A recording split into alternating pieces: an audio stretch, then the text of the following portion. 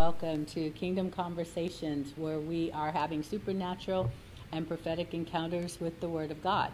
And I am the host from Astounding Love of Global Church Fellowship, Pastor Lundeen Lee. Most people call me PL. The P stands for Pastor, I hope. And at any rate, we're going to have this conversation tonight, or have a series of them, and I thank you so much for joining us, those that are part of the Astounding Love family, those of you that are part of Friends and Family on Facebook Live. This is our second broadcast, and so we're going to try to get into the flow of it a little bit better. And let's start with prayer and take it away. Here we go. Father God, I praise you and I thank you for the power of your word. This has truly been an excellent day. It has been a day where we have been challenged, where we have encountered all kinds of things, attacks against friends and family. We've seen miraculous glimmers of light, things that we see that you are doing in the background. I praise you and I thank you for the power of your word, which never fails. It is truly the unfailing word. And I thank you, Lord, that our trust and our hope is not in man and it's not in ourselves, but it is in you and it is in what you say.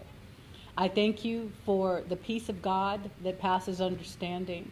Your scripture says that it mounts guard and garrisons our heart. It is a shield. It is a protector. It is so many different things to us. I thank you for your word, which is truth. I thank you that your word is also light, and your word tells us that the entrance of your word, it brings light. It brings illumination. It brings us everything that we need to live an honest and pure life in your presence. Father, I thank you for the apostles, the prophets, the evangelists, the pastors, the teachers, the men and women of your kingdom, under assignment by you, called by you, anointed by you, that speak and deliver words that we have need to hear.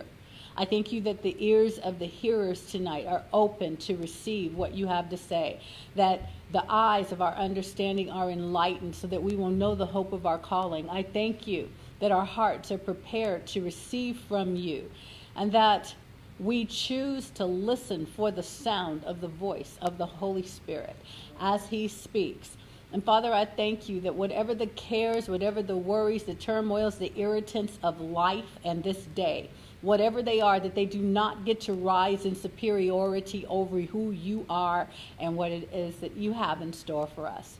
I praise you for my Astounding Love of Global Church Fellowship family. I thank you that we call everyone healed and every whit whole. I thank you, Father, for the miraculous turnarounds, the rising up off of sick beds, the elimination of every deadly thing that tries to come against them, that it is met with the opposition of the Word of God and the I am yourself and the voice of the blood of Jesus that speaks, declares, decrees, and lets it be known that we are God's territory. We are God's people. We belong to you. I pray this not only for those that are of our local fold, but I pray this for everyone that has need of it, that has fought the good fight and that has chosen to believe you despite circumstances, that this settles in the apostles that are affiliated with this ministry, whatever sicknesses, diseases, or any other kind of attack or malady that has come against them, the assignments of the enemy are canceled now in the name of Jesus. The same is true of the prophets, the evangelists, the pastors, the teachers, the seers, the intercessors, the church workers, whoever they happen to be of this family. We say in the name of Jesus that no weapons formed against you shall prosper, and the tongues of derogatory judgment and demonic intent that have been risen against you, that they are met with the word of God and crushed. I praise you, Father, this night that there is a miraculous turnaround, and just as it was in the land of Goshen, there is a distinction between those that will follow after you and those that do not. But you don't withhold healing. And so I also speak to those even that would call themselves our enemies, or those that hate who you are, but they need your healing. We release healing. We release the power of the blood of Jesus into the bodies, into the minds, into the hospital rooms, into all the prayer requests that people have prayed, the young man that wanted prayer for his mother, and all the other individuals that have need, because you are not a respecter of persons. And your healing power, it says that wherever he went, Jesus healed them all. And so we release the all-inspiring resurrection power of healing power of Jesus, of your word, of your truth, of your will into the bodies, into the minds, the hearts, the limbs, the lungs, wherever sickness or disease has decided to settle. We tell that snake, be gone now in the name of Jesus. And I thank you for the victory that comes from releasing the power of your word. In Jesus' name, amen. Amen. And so thank you for those that are here. And as we're going to have this kingdom conversation, we're going to introduce a couple of little, I guess I'm going to call them little parts or venues that we have that you'll see. So I work a lot with slideshows, and hopefully you can see what's behind me without me obstructing in any way, shape, or form. So I want to go to the first one, because what I like to do is make corrections whenever possible. And I do listen to these broadcasts. I actually pay attention to the words that come out of my mouth. And so what I want to tell you is, oops, that isn't what I meant to say at all. And I made a couple of mistakes last week. And I love that little boy. We see him all over the internet, but I just think he was perfect for this, because he's pointing to the Word of God. He's like, oops, you didn't say things according to the way that the Word of God said. So let's start with the first one, which is Romans chapter 10, verses 9 and 10 and verse 13. Because it reads that if you confess with your mouth the Lord Jesus and believe in your heart that God has raised him from the dead, that you shall be saved. Okay? For with the heart one believes unto righteousness, and with the mouth confession is made unto salvation. Verse 11 says that for the scriptures say, let me get over there myself. I'm a little distracted. So y'all have to bear with us if we have some corrections that we have to make or anything like that, all right? Verse 11 says, for the scripture says, whosoever believeth on him shall not be ashamed. And verse 12 says, for there is no difference between the Jew and the Greek, for the same Lord is over all is rich unto all that call upon him. So your bigotry, your prejudice, your whatever those kind of things are, they don't come from God. God is not a hater of you because of your national origin. God is not a hater of your ethnicity. God is not a hater of you at all. What he hates is sin. What he detests is the works of darkness and how they're perpetrated against you. God hates the criminal element of the demonic realm. That's what he hates. But he loves you. He loves him some you, I have to tell you. And verse 13 says, for whosoever shall call upon the name of the Lord shall be saved. All right? So y'all got to bear with us for a minute, because I'm in front of the TV and they need to shift it. I'm going to keep talking, but I just want to let you know, yes, you really are going to see the screen move from behind me, and you're going to see probably, well, they're crawling on the floor, but otherwise you see really cute Leslie and really adorable Crystal, and they're just crawling on the floor because they have to do, you know, these little technical things. Okay? So while they're doing that, I'm just going to go ahead and bring that again. The Bible says, and I tend to quote Romans 10, 9, 10, and verses 13.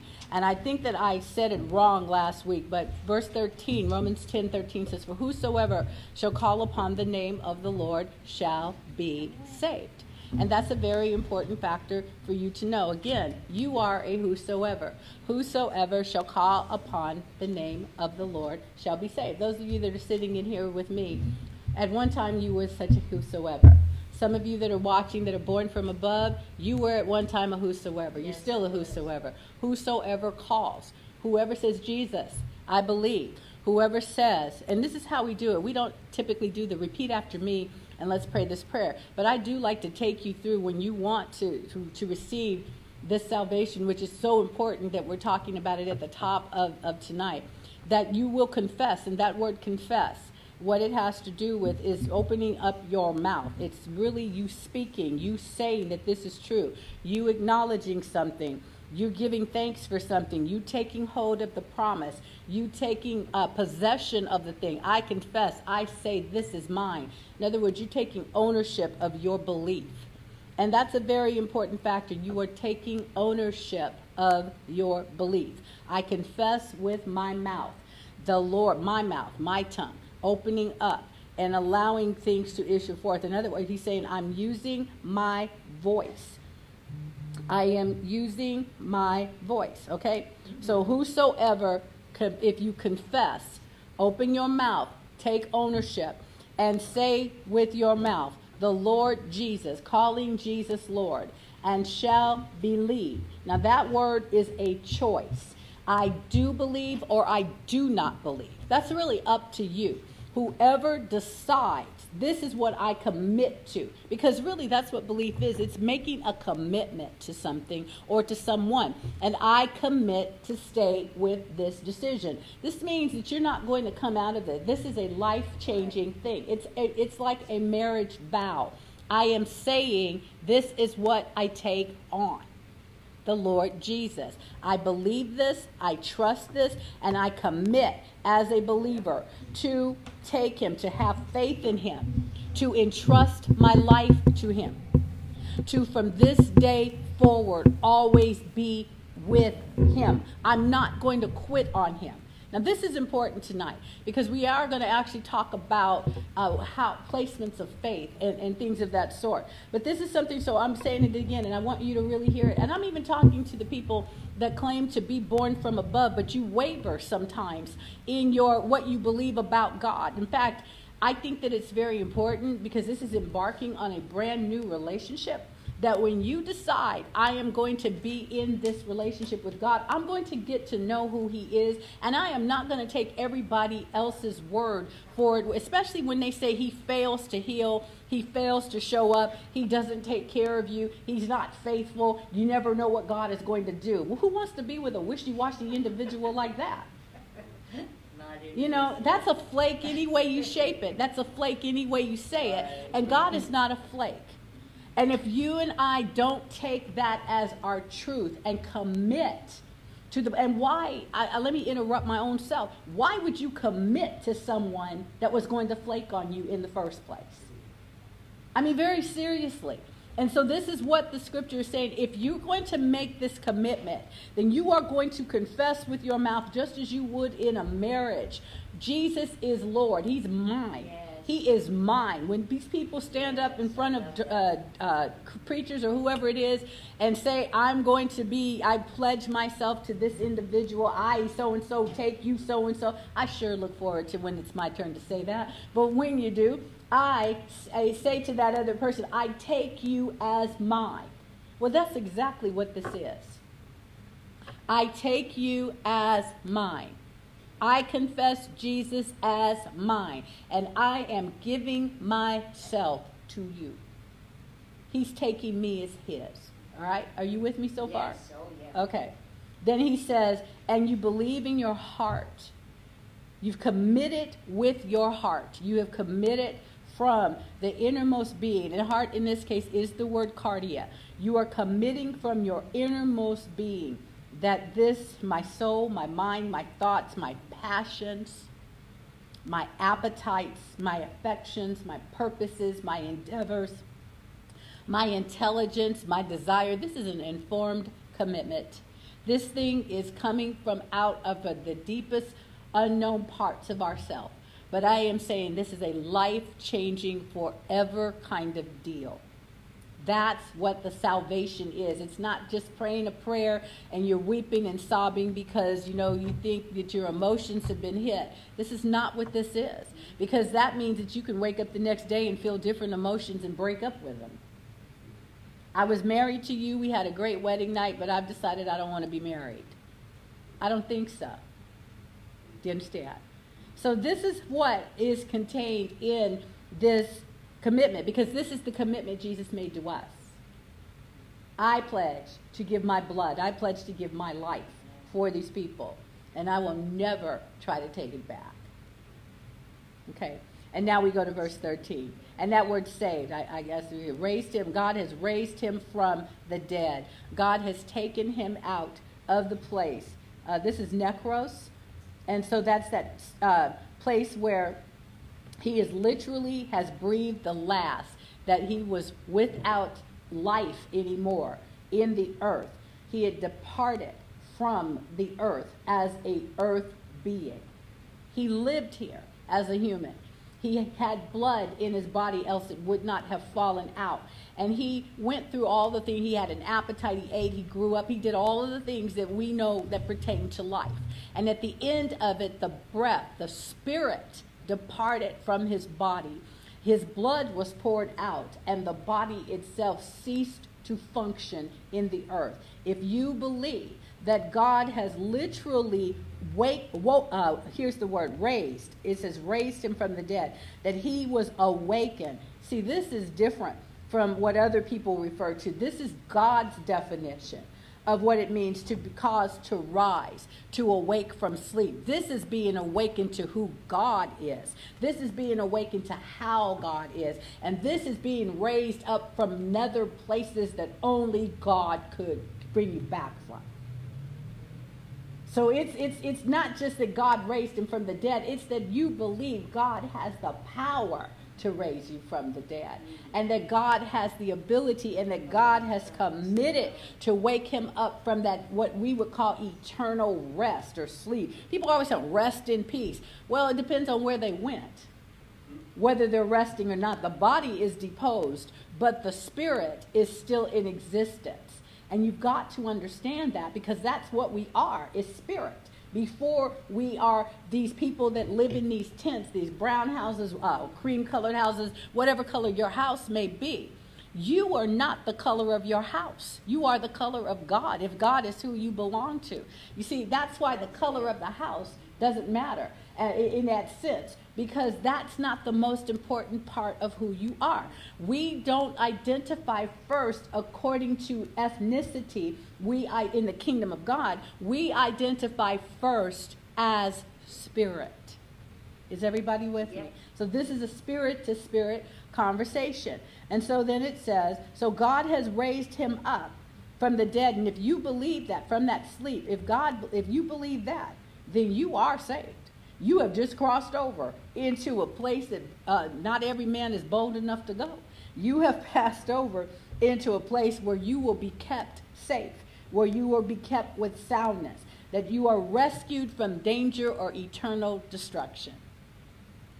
That's what we mean, saved. Because I've told people on previous broadcasts that when I first came into the kingdom of God, I didn't know I was saved. I didn't know what saved meant. It sounded like the holiness people that I grew up around, and I didn't want to be one of them. So when you told me I was saved, I argued with you. No, I am not saved. I don't want to be saved. Don't try to make me be saved, because I don't want to be. I was associating it with the way people acted. And I was associating salvation with the outward appearance. It's not. It's an inward work. So this is why I'm taking a very long time to correct a short mistake. But one more time, this is necessary for tonight's conversation. So you will be. Why? Because it says, skipping down to verse 13, for whoever or whosoever calls upon the name of the Lord shall be saved. You believe the message. You want what is offered. You have received the invitation, and you have stepped over into it. That's what we mean when we tell you to check out Romans 10, 9, 10, and 13. So that is my correction. Let's go on to the next one. The next thing that I wanted to correct is that last week I was trying to talk about, I was talking about evangelism. And I said that Peter told Andrew, his brother, to come and see. Well, Andrew told Peter that we have found the one. Andrew was the first evangelist that we read about there that went and told his brother, we have found the Savior. We have found the Messiah. We have found the one that we're looking for. And if you have a Bible, you can go to John chapter 1. Those of you that have a Bible or a Bible app or whatever it is, you can go to John chapter 1, and we're going to look at verse 43.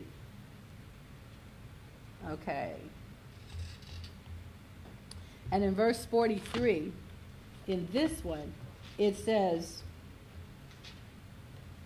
I want to start with verse 40.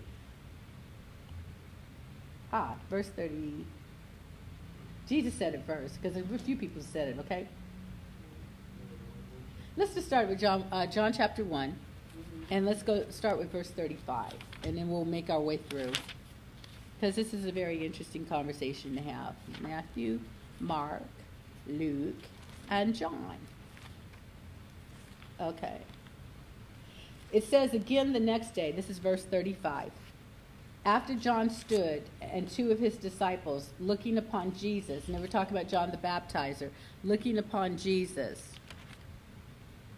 as he walked, that he, John, said, "Behold," or "Look, the Lamb of God." This is what he had said when he had baptized him, or at the time of his baptism. He said, "Behold, the Lamb of God, the one who takes away the sins of the world."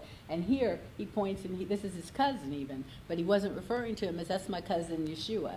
He said, "Behold, the Lamb of God." And he said, and the two disciples that were with him, they heard him speak.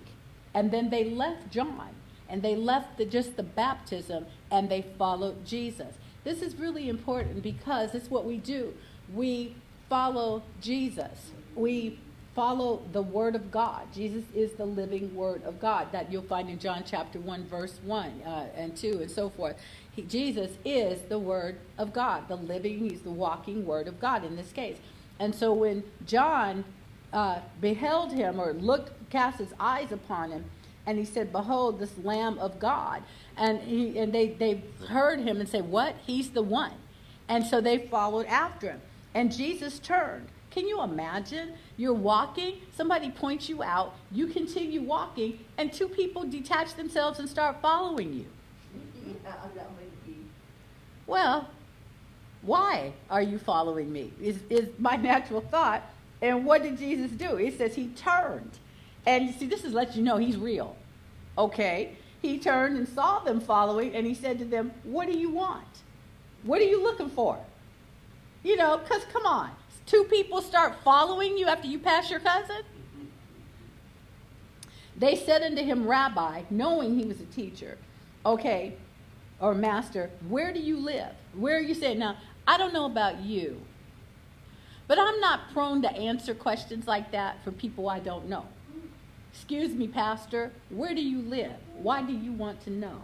Which means why I'm not Jesus. Yeah. Okay?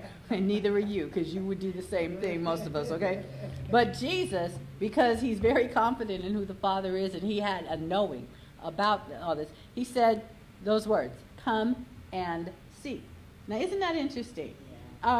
So here it is, come and see, come and see. You know, there are some people that are very open to that, but I just want to look at these words for a minute. That word, erkomai, means to come from one place to another, to make an appearance someplace, okay? And then when he said to come and to see, when he said to them, make an appearance, or I want you to show up and to be aware. I want you to perceive with your eyes. I want you to come. I want you to come from where you are to where I tell you to be. And I want you to have understanding with your eyes. I don't want you just looking, but I want your eyes to be open to what you see and to perceive by all of your senses according to what your eye is saying. I want you to notice, to discover, to discern, and I want you to pay attention to what it is that I show you. Now that's all that was contained in that simple expression, "come and see." So they came and they saw where he dwelt, and they stayed with him that day, for it was about the 10th hour. Now we understand that this is the culture of the time and so forth and so on, because most of us, that's not going to be. You wake up in the morning and your kid has just brought home like 5 little other kids. We've got to know what's going on. And there may be a very good reason, but we don't know what it is. So can you imagine, he must have been a bachelor, that, because Mrs. So-and-so is going to come through and go, "Who are these people and why are they in my house?" But he just said, "Come and see," and they came and they stayed. And what happened? Well, to me, what is happening is that they're engaged in conversation with him. It isn't just that they came to his house and they eat some fish and stuff and then, they sleep and go on about. But they have to be, when he says come and see and come and perceive and come and understand, that means that he has begun to talk. And he is sharing things about himself with these two. And so it says that one of the two which heard John and followed Jesus was Andrew, Simon Peter's brother. Now, they just assume we know who he's talking about in this. So as a writer, John is just getting to the point. One of the ones that followed Jesus turned from following John, the baptizer or the immerser, and started following Jesus was named Andrew, and he was Simon Peter's brother. And he first, after he heard, now here's evangelism at work. He first found his own brother Simon. That's why your saved relatives come to y'all first. And after y'all cuss them out and send them on their way, you know, those of you that do things like that or had heard of such a thing, they go to everybody else. But he went first to his own family. And he told his brother, Simon, which is Peter. So is this Andrew telling Peter, not Peter telling Andrew. We have found the Messiah, which is being interpreted the Christ. And then he brought him to Jesus. So there you have the completion. Whosoever believed. Now this is before salvation, okay? Because Jesus has not died at this time. But what he did was said, this is the one to follow. This is the carrier of the truth that we have been seeking. And he did not just send him to Jesus, he brought him to Jesus. And when Jesus looked at him, it said, he knew who he was. He said, you're Simon, the son of Jonah, but you shall be called Cephas, which interpreted means a small rock. It's a stone. And it was another name for Peter, okay? So he said, you're going to be called Cephas, which is by interpretation a stone. Now, here we go to verse 40. So there's my first correction, that it was not Andrew that said to Peter, or Peter said to Andrew, come and see. The first come and see was spoken by Jesus himself, and he spoke that to Andrew. But we got to keep going, because the comment that I made last week was that this was how someone would bring someone, and that you're just telling them to come and see. And I used two names, again, Peter and Andrew, which was incorrect. So we got to find out if the expression is true. Who said come and see? Who said come and see? Well, we know Jesus said it, but he didn't say it to Peter either. And it was not the right response. So who said it? Well, I went back because I was like, that just bothered me. Every time I make a mistake like that, I'm like, we got to clean this up. And to my people, y'all know, do not trust me when I quote a scripture. Read the scripture that I'm quoting so that you know that I gave you the right address. What happens to us a lot of times is we're talking and we got like 10 thoughts coming at the same time. And you can get the right concept, and you can even get the right idea of what the scripture is, but give it a totally wrong direction. And I don't make that as an excuse. I'm simply telling you that for me, it is because I've got all these thoughts going, and you're trying to extract the one that's going to make the most sense following the sentence that you just spoke.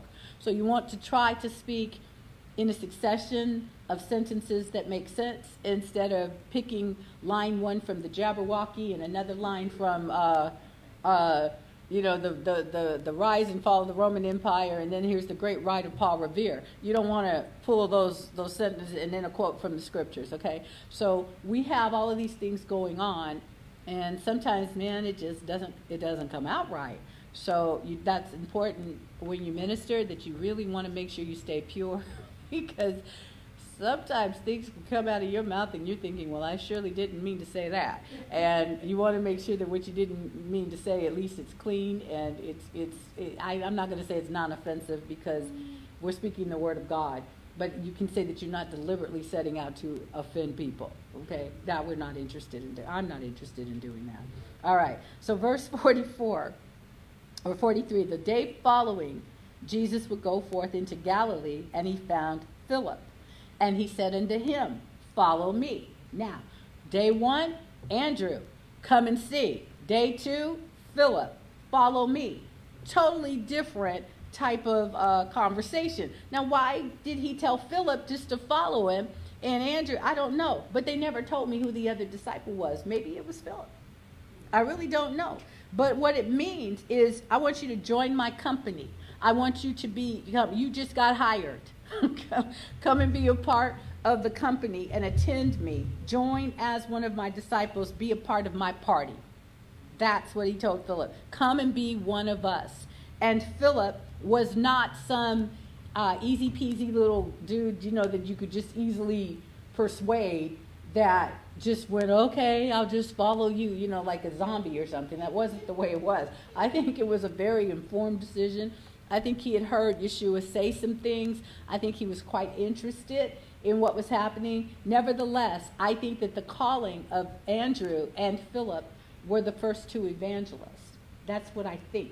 Because Philip was of Bethsaida, the city of, oh, check it out. Who did he know? Andrew and Peter. So he could very well have been hanging out. And Philip did not go talk to Andrew. Philip did not go talk to Peter. Philip went to find Nathanael. And everybody go, who the heck is Nathanael?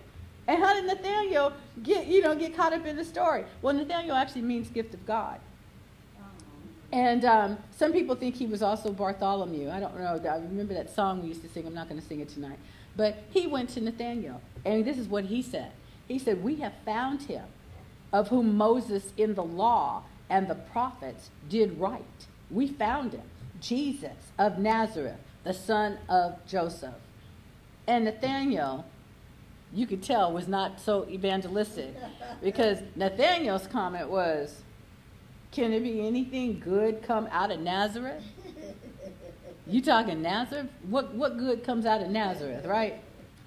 And Philip did not argue with him.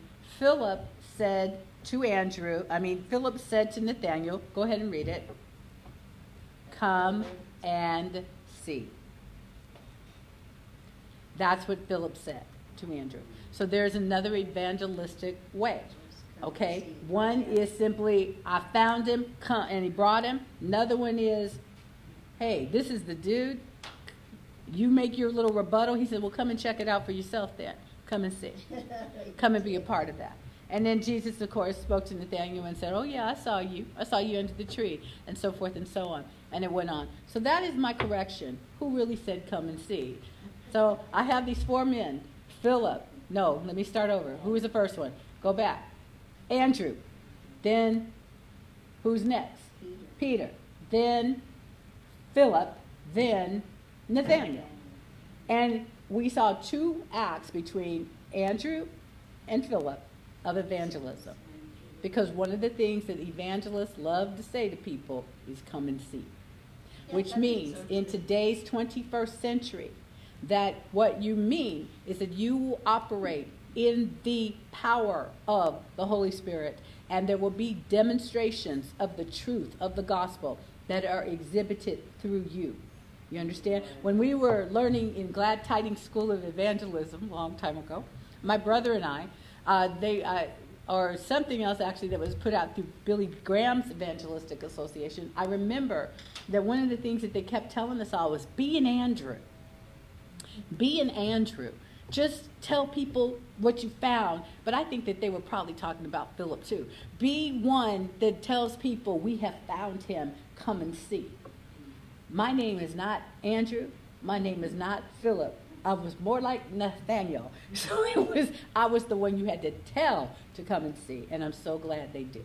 All right. So those are corrections. I took a long time with it. I hope I don't make too many. There it is. So we want to correct our mistakes. Okay, let's move on. Very quickly, let's go to the commercial message. Tonight, it is simply black coffee with, it's coffee. Okay, so I just want to remind you, and I don't even have a copy of mine on the desk tonight, but okay, that these are the three books that are recommended by our Apostle Dr. Baker. They are It's Supposed to Kill You by Apostle Dorothy Lee, The Alpha and Omega, written by Apostle Calvin Cook, and Kingdom 101, which is written by myself. So there are the three. I will tell you that for Kingdom 101, this is the month of April, and so this book is a year old this month. And so I am working on trying to get the workbook that accompanies it to be published prayerfully sometime this month or within the next 2 months, okay? So there is a workbook coming out before the second book comes out. So that's all that I wanted to say on that. You can find all those books on Amazon. And again, if you have any more questions pertaining to myself, you can go to my website, which is www.dominionunlimited.com, so we can move off of that slide. And now, we're going to have our first conversation tonight about the power-filled blood of Jesus. And the reason that we're going to do that is because our Sundays, where we used to do two services of Biblical Solutions for Life, we've been bringing change to the house. And so starting this Sunday, we have one session of Biblical Solutions for Life. It begins at 10:45 a.m., and we're going to tell you that again later, but it begins at 10:45 a.m., and it goes until it's done. And we don't know what's going to happen. We have no idea. Now, for those that are a part of our house, or part of the Trade Zone meeting place, we're going to be here, those whosoever will, because it's by choice. But God has given us an invitation to come and worship him, to come into the intimate place, to come into the bedroom with him. Because in worship, you say things to God that you wouldn't say to anybody else. It's a time of honestly doing what I love in Psalm 36 or 37, where he talks about the river of his pleasures. And it's being in a place where he is delighted to have us, to be in his presence. And I don't know about you, but I think there's something very marvelous to know that the possessor, creator of the heavens and the earth, the one that made me, wants to be intimate and spend time with me. I'm obviously talking about a spirit-to-spirit connection. It's the raw person. It's the true individual that can connect with God because we're born from above. We can connect with him because we're in him, and we can hear him, and we can tell him how we feel about him. And some people might be shy about that because they feel like, well, I don't really know him. And I know you can look at church services, and everybody knows when you look at church services and they're doing a worship service, or what we refer to as a worship service, that if they do a close-up, I think it's kind of invasive sometimes, because they'll do a close-up and you'll usually see, I don't know if people look like they're in a drug-induced state or trance or whatever, but I think that in many cases it's because we've left the building.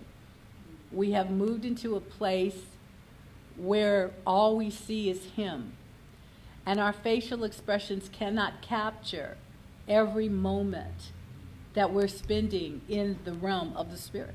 And the reason that it can't is because things move and yet they don't. We're in a timeless realm, and our face is stuck in the time realm. So, your body is stuck, so you're looking, but on the inside, in the spirit realm, you're skipping and jumping and hopping and laughing and lying in his arms and being hugged by him and, running through meadows and fields. You're doing all kinds of, it's the best moments that you would ever see in a movie or something, all captured in a heavenly realm. And you're being told about yourself. He strips himself to let you see the intimacy of his love. I think that what it means to come into that bedroom or that chamber, which you can read about even in the Song of Songs, come into this place where the door is closed behind you, and you are in a place where I will show you how I love you. And it's the love. It's not a sexual encounter, but it's the love of God that radiates from his being and pours into ours. And our reciprocation of allowing how we are rapturously filled with him, you cannot help but express it. And that's why it's so intimate. And gosh, I just tear up a little bit. Sometimes when things start getting really hot for me in the spirit, it's kind of funny. I feel, anyway, I'm not going to get drunk today, but maybe. But these are some of the things. Now, that's what's going to be happening. So I said all that to say, so I'm teaching on the power-filled voice of the blood of Jesus in these sessions as well, to continue on, because there's so much more to talk about. And we've experienced things with that today. So what I want to do very quickly, because I'm not going to spend the whole time on this, but I want to take us through just a few things. If you have questions, by the way, and you're a part of our house, then go ahead and send those requests or questions to either Crystal or to Leslie tonight. Yes, Leslie has joined the team. So just text either one of them with your questions, those of you that are moderating online.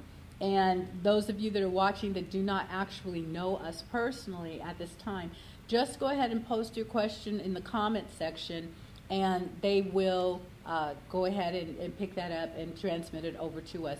If you don't want your question answered tonight, but there's some things that you would like to know, You can also contact us at astoundinglove.org. That is our email request or question and answer type of thing. And you can just go to the website and contact us, and we will get the message, okay? So the first thing I want to talk about, we're talking about the power-filled voice of the blood of Jesus, and we're going to talk about a few things about the quality of the blood. If you want earlier things of this, I know that we have some of the clips on our website at astoundinglove.org on a page called Pastor Lunzine's Notes.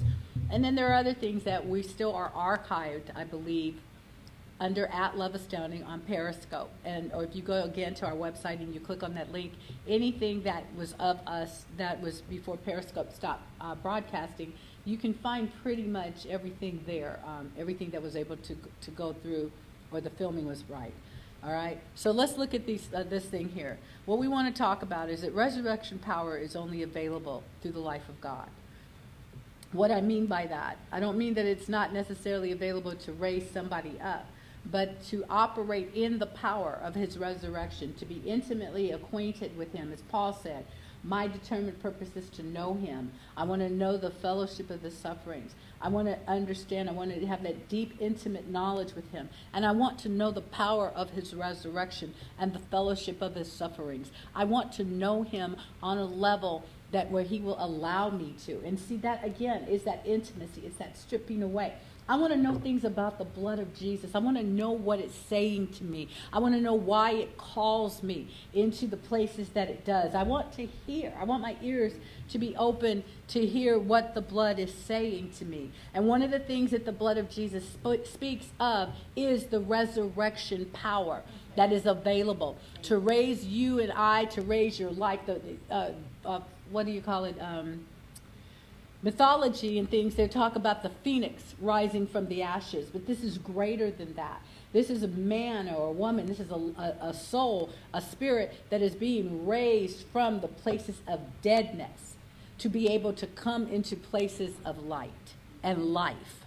Yes. This is being filled. What is resurrection power? Have you thought about it? Yes, it is the power to raise you from the dead, but what is the power that raises you from the dead? It's the spoken words. You can find it actually in Ezekiel 37 when he asked the prophet, can these bones live? And he responded, God, you know. And he said, I want you to prophesy to those bones, and I want you to tell them to come and to come together. And then he said, I'm going to put the skin, I'm going to put the blood, all of the things in it that it needs. So it had blood, it's the sinews, it says, and then the skin covering it. In other words, the skeletal frame was filled with everything necessary to form a human. But he said in Ezekiel 37, but even after it was formed, it did not move, for there was no life in it. And God said, prophesy again, prophesy to the wind, which meant prophesy to the breath, and I will fill it with my breath so that it will be a living being. So it took blood and it took breath, because the breath of life comes from God, and the blood is filled. It fills that body, because where is that breath? Breath is spirit. And where was spirit? Because man, the bones, the skeleton, it is nothing until there is the spirit on the inside. But the spirit worked, and when it came in, it resided in a special place. And you can find that in Leviticus 11, where it said that the life of the flesh, the breath is in there, but the life of the flesh is in the blood. It was telling you where the spirit is located. It is in the blood. It's not in the bones. It's not in the brain. It's in the blood, the life, the nephesh, or the breath of life, the pneuma, as we say it in the Greek, of life is in it's resting in the blood. Pretty awesome. And Yes. so resurrection power is the power of spirit and blood together that promotes you to live. It's a living spirit, the breath of God, combined with this blood of life that gives you life, that raises you up. Meaning then, if resurrection power, that breath is stirring up in that blood again, and it can do it because God created it to be so. So you can't make this happen, no matter how many Frankenstein movies you watch, or zombies, which are the walking dead, which, gives you an idea. Flesh eating flesh, okay, that these are the things that take place. Is everybody with me? Yeah. Okay. So this is what he was saying here. So resurrection power is only available through the life of God. I don't care what they say. There are cheap imitations out there, but it's not him. It's not him. Frederick just sent me a message. Leviticus 17:14. Thank you, Frederick. It says, "For the life of all flesh, the blood of it is for the life thereof. Therefore I said unto the children of Israel, you shall eat the blood of no manner of flesh, for all the life of all flesh is the blood thereof." Okay? So the life of the flesh. Thank you, Frederick. And also verse 11, which is what I was thinking, Leviticus 17:11. If you go up a few verses, it says, "For the life of the flesh is in the blood, and I have given it to you upon the altar to make an atonement for your souls." And this is really important too, because we're in the Passover season, and we're talking about what the blood of Jesus does. Okay, the atonement that they were talking about was a covering of sins for a year. But the power of the blood of Jesus is that it covers, it washes away, it blasts them away for all times. So there is a big difference between what they went through in Leviticus chapter 17 and what we go through now. Okay? Yeah. Everybody with me? All right. So in the first covenant, which I was just talking about, it says blood on the altar was given for what? To make a covering or an atonement for the living, breathing soul. Okay? Got that? This is what I just said. But, the next word, number 3. But the blood of Jesus speaks of better things than what the first covenant provided. Go to Hebrews chapter 12:24. It says that it speaks. Okay? Do I have any questions so far? Okay. The blood of Jesus speaks of better things than what the first covenant provided. Hebrews chapter 12, verse 24, very simply says that the blood of Jesus, the mediator of the new covenant, and to the blood of sprinkling, his blood, that speaks better things than of Abel. Whereas Abel's blood called out for rescue. Abel's blood said, I need to be redeemed. I need vengeance. I need an answer, because it was righteous blood, and he was killed. He was the first murder. So his blood is crying out for vengeance, if you will. Who will avenge me? But the blood of Jesus speaks of better things than Abel, because the blood of Jesus says, I have avenged you. Not only that, I have exonerated, I have cleansed, I have pardoned, I have given you, okay, an opportunity for new life. I bring resurrection power in my midst, that you who were dead to God can now be brought into life. That's one of the many wonderful things that the blood of Jesus speaks. And so we recognize the voice of his blood through his word.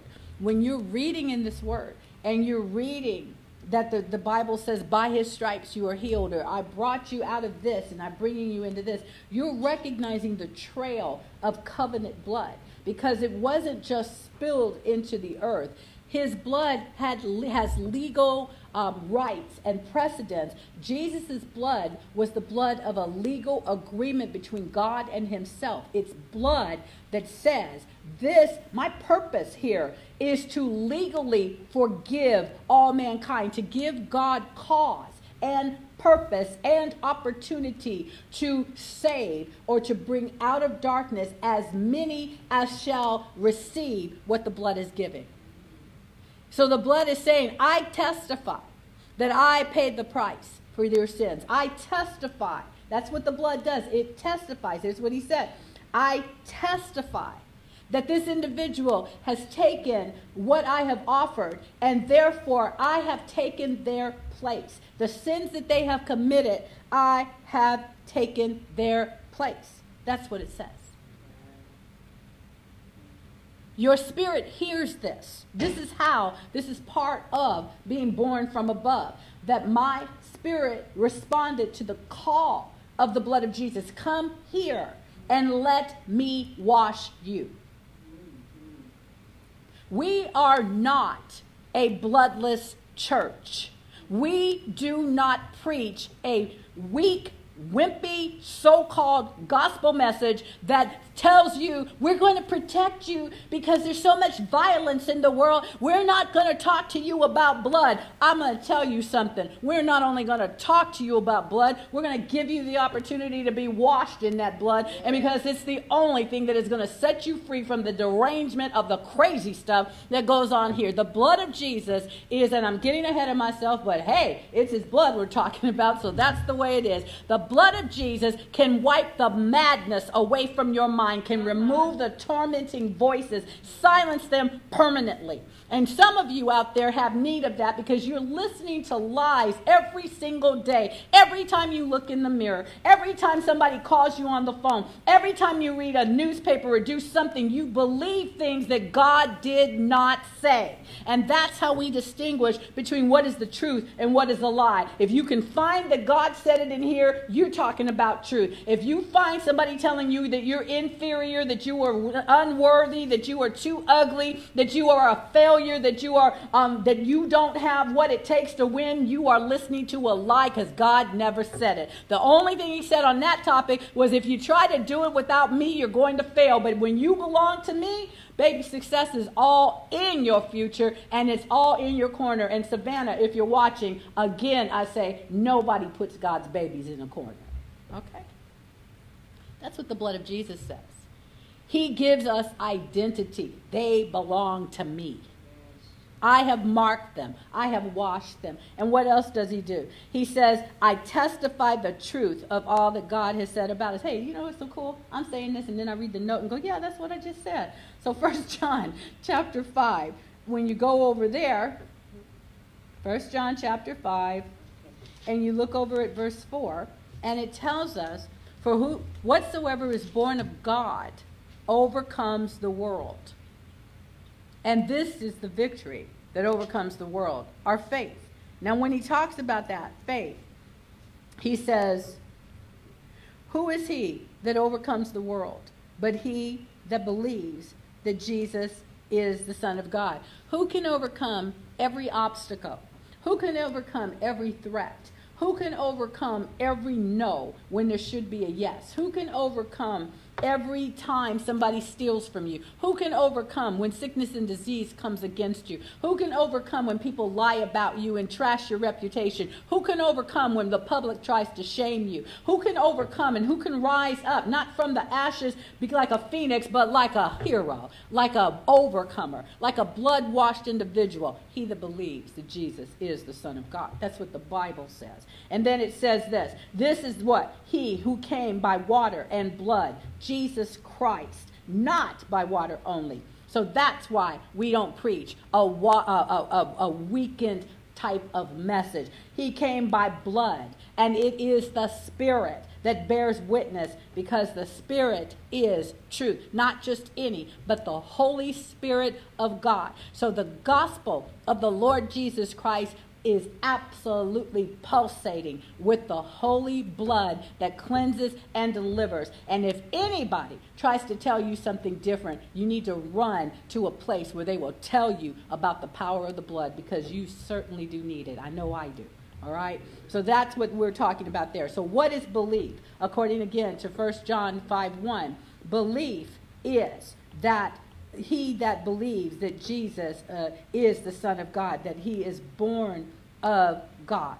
That is how God defines belief. Whosoever believes that Jesus is the Son of God. And we're going back to what we said in Romans 10. You are committed to this. I don't care what you tell me. I don't care what kind of scientific artifacts you try to bring. I don't care what kind of scrolls you say that you found in some sacred place. I don't care if you tell me that this kind of angel came and told you that the mystical truth is that only angels are real and the celestial beings are the ones and so forth. I don't give a rip what you say. The Bible says, and I have committed to believe that Jesus is the Son of God, and that is the victory that overcomes the world. Do you have that? Do you have that? Or are you faltering? Are you going through some things in your life right now where you're not necessarily believing what the truth is. Let's keep going. It says that the precious blood of Jesus is victorious because of belief in what God said. You see, there it is again. It's always going to come back to, what did God say? What is written in God's word that God has released to us who are living in the heavenlies in Christ Jesus, that we are to release into this earth according to the word of God. I don't know if it's the will of God. If you can find it in here and he said it, then you do know that it's the will. I'm not sure it's God's will for me to heal. Then that means, to heal me, that means you don't know what the Bible says. It means you've been listening to a religious system. You've been listening to a bunch of liars or people that didn't have enough faith to believe that you would be healed. And so they had to make up excuses that why it's either your fault because you don't have faith, or it's God's fault because, you know, he's got all these rules and regulations and little hoops and things you got to run through. Well, the Bible tells me that when people came to Jesus, he laid hands on them, he spoke to them, he called the thing out, and they were healed. So I don't know where all your complications are coming from. Sometimes it's because we're trying to smear you down like we're going to put you in the oven, and we're praying over you for 30 minutes, all of these prayers, because you think we're doing great faith trying to get you healed. Dude, we don't have faith to get you healed is what we're really telling you. However much oil we got to use and then rub you and do a little more and dab you and do this, that, and the other. Whoever's doing that, they're trying to work up their own faith. Just sit still, read the word and speak it out loud and keep saying it's true of you. And ask the Holy Spirit. I like to bypass. It's not 7 steps to healing or 3 steps to decrees or any of that. It's talking to the Spirit of God, saying, I'm going to take the truth that you have for me, and you will show me what to do so I can receive what you have. I don't want you to go down the rocky road of religion, trying to figure out how to make this word work. The Bible says, I'll just clear this up for you, and I'm sure this scripture, Jeremiah chapter 1, God tells Jeremiah, I hover over my own word. I perform my word. You don't do it. I do it. I am my word. That's what he's telling us. And it's basically, well, I don't know if I can get this word to work. It's like God does that part.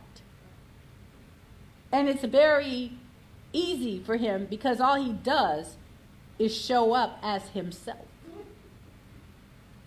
So maybe we've been using too much religion in places because we had no faith.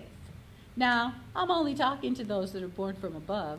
So if the owie goes there, it's okay. Just put some blood on it and you'll be healed, okay? All right. Our natural emotions. Now, I had the truth. Everybody that's in here, they didn't walk out. So far, we're all right. Our natural emotions, and this really lines up, cannot be trusted to handle faith. Because I can pray for you and hope it works. I can pray for you with one eye closed and one eye open, looking to see. I can be praying for you, looking at you, assessing you, trying to figure out, is this thing going to work or not? When's it going to kick in? I shared on Sunday about all the emotional ridiculousness that I went through over the weekend. And what was happening was that we were doing precisely what the scripture tells us not to do, okay? Because the Bible tells you that you should not grow weary in doing well. Galatians 6:9 says, do not be weary in well-doing, for in due season we shall reap if we don't faint. Well, I was weary. And when I say that word, let me look at this word up for us real quick. That word weary, it means that I was failing. I was fainting. And what we talked about belief and a commitment and a determination to stay strong. I was faltering on my belief. I was letting too many things get involved in my relationship with the Lord. How does it work? How does it happen? It can happen because you look at what appears to be God's failure to answer your prayers. Say you pray for somebody to get a job and they got fired. And then you pray for somebody else to get a new car and their car got repossessed. And then you pray for somebody to be married to their one true love and they found out that person was cheating on them. I think by that time nobody's going to ask you to pray anymore because your prayers seem to be working contrary to what it is that they're asking for. And then you just do one simple little prayer. Look, I just need enough money to keep my lights on. And 3 days later, sitting in the dark, you're still trying to figure out how not only do you have to get your utilities back on, but now you got to come up with whatever the deposit is to pay it off. And so in your mind, God has failed. God is not hearing you. Now, in another place, you're saying, I'm strong in the Lord and in the power of his might. And I believe that God has truly promised me that he will give me that which he has said. That strapping young man or young woman, or that, oh, well, maybe you don't want a strapping young woman, but that bodacious one. You know, that beautiful this and that lovely this and gobs of this, and God has promised, and I have a promise from God, and I believe it, and everything is looking like it's going to happen, and looks like all the power went out of that. And you've been waiting, and you've been waiting. Day one was fine. Week one was okay. A month was all right, because you had already settled it. It'll happen within 6 months. The 7th month comes around, and you think, maybe I was off. Then the 7th year of the thing occurs. Somebody here said, wow. How did I jump from 7 weeks to 7 years? And they say, you still believe God? Well, yes, I do. And every once in a while, you'll roll into a believers meeting, and everybody's preaching faith. And you get stirred up again. Bless God, we believe the word of God, and we're going to stand on it. I don't care what my friends say. I don't care what my family says. I don't care what you say. I know that God has done it. And the 10th year shows up. Oh, it happens. And you think, I'm too old to get married now. I'm too old to want a new job or to start a business or to do all the things I dreamt about that I was just so sure that God had said. Oh my. You had just enough faith, you thought, to stick with your promise. But then when your prayers for others don't seem to be happening either, you just suddenly wake up and go, you know what? I'm tired of all this. Don't you bother me with another God thing. Brother, asking me, sister, can you believe in me for, I would trust, I'm praying, and I know that this is going to happen. Just agree with me that, no, I'm not going to agree with you. If I agree with you, you're cursed. All it's going to take for me is for me to agree, and you ain't getting it. So I advise you to keep on going down the road and find Brother Happy, because I ain't it. Or sister woo, woo, woo, because I don't have faith for you. I ain't got faith for nothing, right? Why? Because you've grown weary. This is why your natural emotions cannot be trusted to handle faith. This is everything you're feeling. This is all about feeling. You get it? I didn't say a thing. I said trying to have faith because you're thinking you have faith, but thinking you have faith is not faith. All right? Are you saved? Well, I like to think I am. That's what I used to say. And the man told me on the bus, I avoided him after that. If you have to think about it, you're not. Well, then don't talk to me anymore. I thought he was cute till he said that. Don't bother me. Because we went from, I'd like to think so. I thought that was such a great answer. Oh, yeah. Yes, I'd like to think that I'm saved. But you can't think that you're saved. You got to know this. Do you have faith? Faith for what? Do you have faith that God, in God? Yeah, I believe. You believe what? I believe that God is real. But do you believe that God does what he says? And I want to ask you that. Do you? Well, I'm not sure. I'm not sure. Why aren't you sure? This is what you have to ask, because what we're wanting to do is locate. Yes. Because if you don't identify where you are, truth cannot come in. And if truth doesn't come in, you cannot hear what the blood of Jesus is saying. Do you understand where I'm going with this? I'm not going to get too much further. We're about done. But I cannot allow my natural emotions to dictate my faith. It cannot handle it. You remember that movie? You can't handle the truth. Well, there is no truer word spoken to your emotions. You cannot handle faith. You stink at it. You totally blow it. Because one day I feel good, so I've got faith.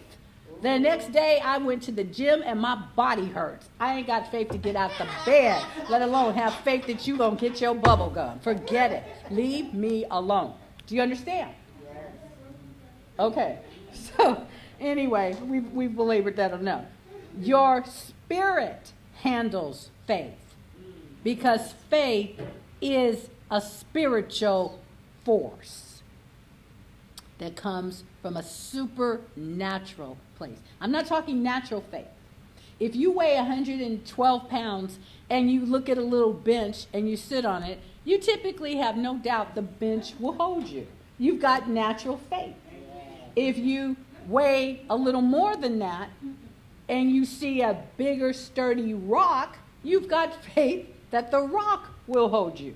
And you sit on it, right? No thought about it. Same thing with how you drive your car. If you've got what we call a good car, then you have faith every time you put your key in the ignition and turn it, it's going to start. If you've got a car that's held together by prayer and fasting, then you're going to keep praying in tongues and doing everything you got to do before you start the car. I hope, but you operate sometimes not in faith, but in hope. I hope this works. Well, hope it works in that case is probably tinted with fear that it won't work. You're entertaining a moment of doubt, the possibility of doubt, which means that your emotions are starting to try to handle faith. Don't let it happen. Okay? Are we all together? Yeah. All right. So, again, faith is a spiritual force. Faith is a communication from God. It comes from a word filled with faith, which is the word of God. And the commitment to believe are all parts of the workings of faith. It comes from hearing what God has said. And because of your commitment to believe him, to trust him, then when he says it, that settles it for you. It really settles it. You may have to do some research, but you've already I'm predisposed to believe God. Even in the face of crazy stuff, I'm predisposed to believe God. So when that happens, and you're still waiting 10 years for a promise, when that happens, when you remember what you've committed to, and you stay with what God says, and you keep repeating it, do you know, you'll all of a sudden get the understanding of where you are in the timeline. And you'll find out what it is that you have need of. Most of the time, when we say we trust God, and I believe in God, it's not an action word. Your belief has no actions to it. You're just talking. Because when you start to believe, you move in the direction of what you believe. And that's a whole nother subject. And some of y'all going to preach it this weekend, so have at it. But when you believe that Jesus is the Son of God, you start moving toward Jesus. When you believe that what God has said, you start moving toward what he said, and you move away from everything else. Are you getting me? We follow the direction of our belief. And if you're still sitting there waiting for something to happen, you're not following anything. And maybe that's all it takes. Okay? I'm not trying to solve everybody's problems today, but I am just going to say it one more time. Our natural emotions cannot be trusted to handle faith. So you've got to find out if you are trying to handle a faith work with unclean hands. Faith in God is pure. Emotions that are tinged with, or that that you use instead to try to handle faith, they're stained with all kinds of stuff, because it's all of your thoughts, it's all of your experiences. Can you understand that you cannot believe based on the fact that you have, how do I say this, Lord? Well, I know that it works because I just feel that it will. I know that it works because it's always worked before. Well, we're closer there. But why does it always work before? I don't know. I just got the lucky ticket. Wrong answer. You just moved back over to the wrong side. It works. This is always the answer. All right? As Apostle Baker would say, we always give you the answer. Why does my faith work? Or why does it work? It works because God said it. It works because God said it. Why does healing come? Because God said it. Why does victory come even in the midst of disaster? Because God said it. when that's the basis for your faith, you've moved into a spirit thing because you just quoted a spirit source, God's word, spirit. It works. Faith, a spirit force, works because word, God's word, a spirit force come together to explode into truth. Right? Truth. Well, what is another word for truth? Manifestation. Because manifest means, to shorten it up, the truth is seen. The veil is removed. And people will see what you have trusted on the inside of you. When we allow faith to finally start and we listen to what the blood of Jesus is saying, then what starts to take place is that the picture that we have seen on the inside has to be seen on the outside. That's manifestation. You see with your eyes what I have seen. You'll see with your natural eye what I have seen in the spirit. Okay? I think I'm about done for tonight. So your natural emotions can't be trusted to handle faith. They must be purified by the Spirit, which means by the Word. Faith comes by hearing, hearing by the Word. Everything has to be subjected to the way that God has designed it in order to get the God results. It's all Him. Starts with Him. In the beginning, in the middle is Him, and in the end it's Him. It starts from Him, flows to us, works through us, flows back to Him. Full circle. All right? You with me? Mm-hmm. All right. His precious blood, the blood of Jesus, testifies of that which is written. I do want to make these last few points, and then I'll be done. Okay, so we're talking about the blood sacrifice of Yeshua Jesus. In this season of Passover, in this time of miracles and resurrection power and everything of heaven being there, that the blood that was put on the door, if you read in Exodus, where it said, put the blood over the doorpost and on the side. And when the death angel comes into this place, that it will pass over every place where the blood is seen. The blood speaks of protection. It testifies, it covers. We are marked invisibly with the blood of Jesus. And there's a lot of things that as we continue to appropriate and say this is what is so, we release the power of the blood over our friends and over our family and over our nation and over, nobody can be your enemy when you allow the blood of Jesus to speak. Do you understand? Because human beings, I don't care if they do want to gauge against you. I refuse to hate. But love will fight for you. You understand? That's a whole nother conversation. But yet, it's part of this one, because what is the blood of Jesus but a representation or the action of God's love for us? It's God's response to us, a need to be rescued. The blood of Jesus is God's love in action. Okay? So the blood sacrifice of Yeshua Jesus, or Jesus Christ, is a forever offering. Hebrews chapter 10 tells us in verses 1 through 12, and I don't think I'm going to read the whole thing. I want to finish in just a minute here. But Hebrews chapter 12, starting with verse 1, it tells us, oh, I did that wrong. Hold on. There we go. All right. That we are compassed about with a great cloud of witnesses. And so we lay aside every weight. This is one of my favorite passages, and I'm not going to stay with it right now. But it says that we're going to lay aside every weight and the sin which does so easily beset us, and we are going to run with patience the race that is set before us. This running with patience, this race that is set before us, means you pay attention to what God wants to do in your life. And I think that too often we busy ourselves with telling everybody else how to live theirs, and at the end of the day, we have failed to complete our own thing.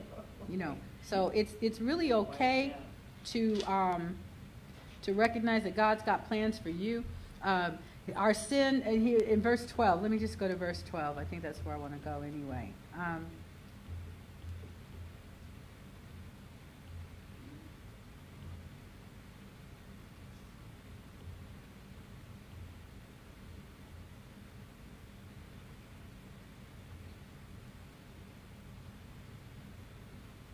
Here he's talking about the chastening of the Lord. Here we go. Okay. Verse 4 is interesting. He says, you have not yet resisted unto blood, striving against sin. You have not yet set in opposition, withstanding. You not, and I look at this to say, you have to, when you're striving against sin, you've got to use the blood of Jesus. You haven't, here he says, consider him, don't grow weary. Consider him that endured such contradiction of sinners. This is verse 3, Hebrews 12. Against himself, lest you be wearied and faint in your minds, which we were just talking about. You can become weary and faint in your mind because you're not focusing on the provisions of heaven. We can forget, you see, because we're kingdom citizens, we don't live from the earth. We live from heaven in the earth. And so we see the way God sees and say what God says to get what God has. And so we are meant and called to live a very different life from the mere human life that is limited because everything is dependent upon what we can do for ourselves. As citizens of the kingdom of God, we live according to what God desires and what he can do through us. But we can become weary because most of the time in your mind, you have already decided how it's going to be. And I use relationships a lot because I can see how easily we can get distracted. Here you're longing for someone and you have a fleeting thought of something and something happens and you think this surely must be God. And all of a sudden all your energies are pointed toward the pursuit of a person or pursuit of a career or pursuit of money or pursuit of something because you got a portion of what God said. Like Apostle Maritoni was talking last night on Dr. Baker's program, or Apostle Baker's program, but you didn't get the full blueprint from God. You didn't go back to the originator of the dream, to the originator of the plan, and get his point of view. Instead, you figured, I know that means this. I got my dream interpretation book. This means this, and this means this. So I know exactly what he's talking about, and you are off course because you got everything from every source except the originator. Do you see what I mean? And so what happens is you get tired. You were planning to take a 10-hour drive that takes 40 hours because you have to turn around after you have gone 3 days in the wrong direction and turn around to drive back, pass everything where you started, and then keep going to get to where you were headed in the first place. I know how to read a map. Well, I don't, so don't ask me. Okay? All right. Do you understand? So here he says, don't grow weary. Consider the one that endured the contradictions. Okay? He all the antis, all the questions, all the disobedience, all the strife, all the gainsaying, all of the enemies, all the people that are striving against him. He consider, think about this one, who he endured this against all this mess against himself. All the media, all of the flack, all of the opinions of everybody, the ugly faces, all directed toward him. He said, look at him, lest you be wearied and faint in your mind. You're not dealing with well, you just don't know what they do to me. I know they didn't put you on a cross. Okay? Because you're still here yapping.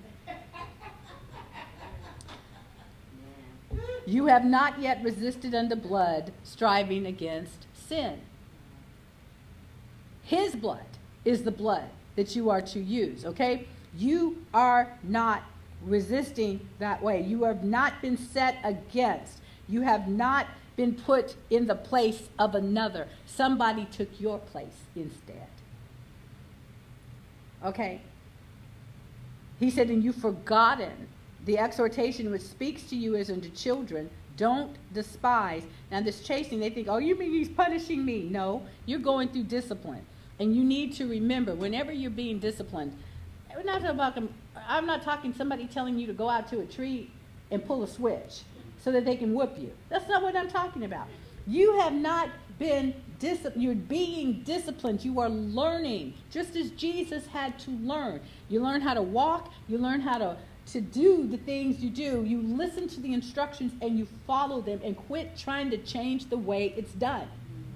That's called disobedience. He said you're learning obedience. The Lord is training you by his Spirit to obey him, not forcing you to obey him, but teaching you and even letting you see when you choose to do something different from me, you don't get my plan for you. That's the real punishment that we have, is when we think that we're following him because we're doing what we think to be right. And we learn that he says, no, to follow me is to do what I say, not what you think is right. Can you see the difference? Yes. Yeah. Okay, let's finish it.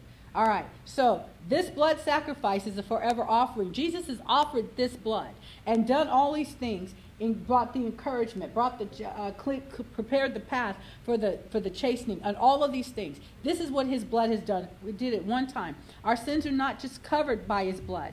We are washed, we are cleansed free of all sin and defilement by his blood. Now the scripture for that is found in 1 Corinthians 6, 9 through 11. He says, don't you know that the unrighteous shall not inherit the kingdom of God? Do not be deceived. Fornicators, idolaters, adulterers, effeminate, abusers of themselves of mankind, thieves, covetous, drunkards, revilers, extortioners, they're not going to inherit the kingdom of God. He didn't say that they could not come out of that darkness and be saved. This scripture does not tell you that these people cannot be saved. And anybody that tells you that, well, you know, you're just a heathen all day, every day, and you're going to die and go to hell, you don't have to do that. Because that's not what the Bible says. He says that if you continue in that life, you won't inherit the kingdom of God.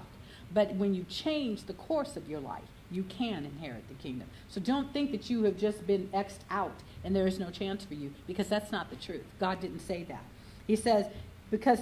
Look at verse 11. Because some of y'all were this. Y'all were the biggest heathens I ever saw. Y'all some of the biggest rank sinners. I mean, I remember when, blah, blah, blah. He could have said all that.